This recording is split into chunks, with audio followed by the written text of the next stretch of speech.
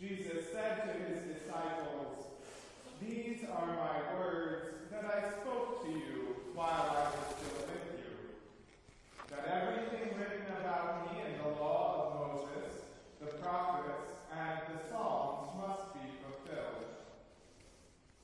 Then he opened their minds to understand the Scriptures. And he said to them, "Thus it is written, that the Messiah is to suffer and to rise from the dead on the third day, and that repentance and forgiveness of sins is to be proclaimed in his name to all nations, beginning from Jerusalem. You are witnesses of these things.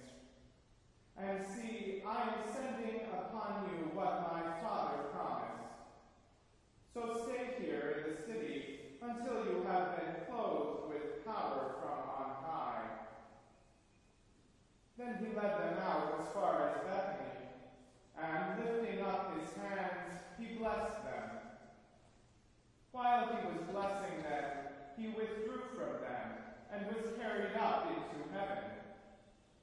And they worshipped him and returned to Jerusalem with great joy. And they were continually in the temple blessing God. The Gospel of the Lord. Praise to you, Lord Christ. This Feast of the Ascension always reminds me of a discussion we had as seminarians back in the early 1980s about the most appropriate song for this celebration. Should it be "Leaving on a Jet Plane" or "Up, Up and Away in My Beautiful Balloon"? Of course, we were joking, but even in our humor, we were naming a common belief about the meaning of the Ascension. It's about Jesus leaving earth to return to the Father. St. Leo the Great puts it this way: "We are commemorating the day on which our poor human nature was carried up in Christ above all the hosts of heaven, above all the ranks of angels, beyond the highest heavenly powers, to the very throne of God the Father." That makes it sound like Jesus has gone far, far away. The problem with that, though, is that we believe that Jesus Christ is still with us. He who is called Emmanuel, God with us, is with us now in an even more intimate way than he was when he lived on the earth, through the power of his life-giving Spirit. Again, St. Leo the Great says that our Redeemer's visible presence has passed into the sacraments. And in our baptism, we became members of the body of Christ. And that body is present all over the world and continues to act as Christ, to heal the sick and preach the good news to the poor, to set captives free, and to bring the dead to life.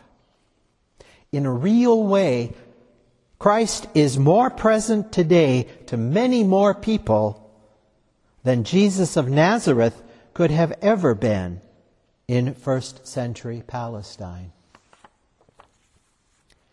But in order for that to happen, the followers of Jesus had to let go of him as they knew him. Like Mary Magdalene in the garden on Easter Day, they could not cling to him. He needed to go in order to return in a more powerful way. And today's scripture readings underline that fact. In the Acts of the Apostles, the two men in white robes remind the disciples that this Jesus who has been taken up from you into heaven will come in the same way as you saw him go into heaven. Jesus is not gone forever. And when the Spirit comes, the disciples become the witnesses of Christ's power among them.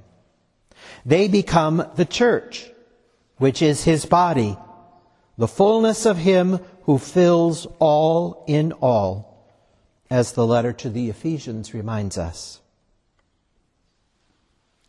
So what does this all have to do with us? Like the first disciples, we too are called to be witnesses. Jesus is speaking to us too when he says, "You will receive power when the Holy Spirit has come upon you, and you will be my witnesses to the ends of the earth." And like those first disciples, we are called to let go and not cling to our old ways of knowing Jesus Christ, so that we can recognize him anew in our lives today, here and now. Jesus continues to come to us in new and powerful ways. And if we open our minds and hearts, we will be given the eyes to see his presence among us. In the meantime, we wait. And like the disciples, we worship him and bless God for the gifts God bestows on us continually. And we know that he is with us always, as Matthew says, until the end of the age. So how do we reconcile that with the transcendent notion of Jesus at the right hand of the Father? Perhaps Jesus is both at the right hand of the Father and with us always, which would put us very close to the Father as well. Perhaps as we sing God's praise here on earth, we are one with the heavenly choirs of angels and archangels, all of us singing, "Holy, holy, holy." Perhaps our humanity in Christ has been exalted to the right hand of God as well. Now that's something to celebrate.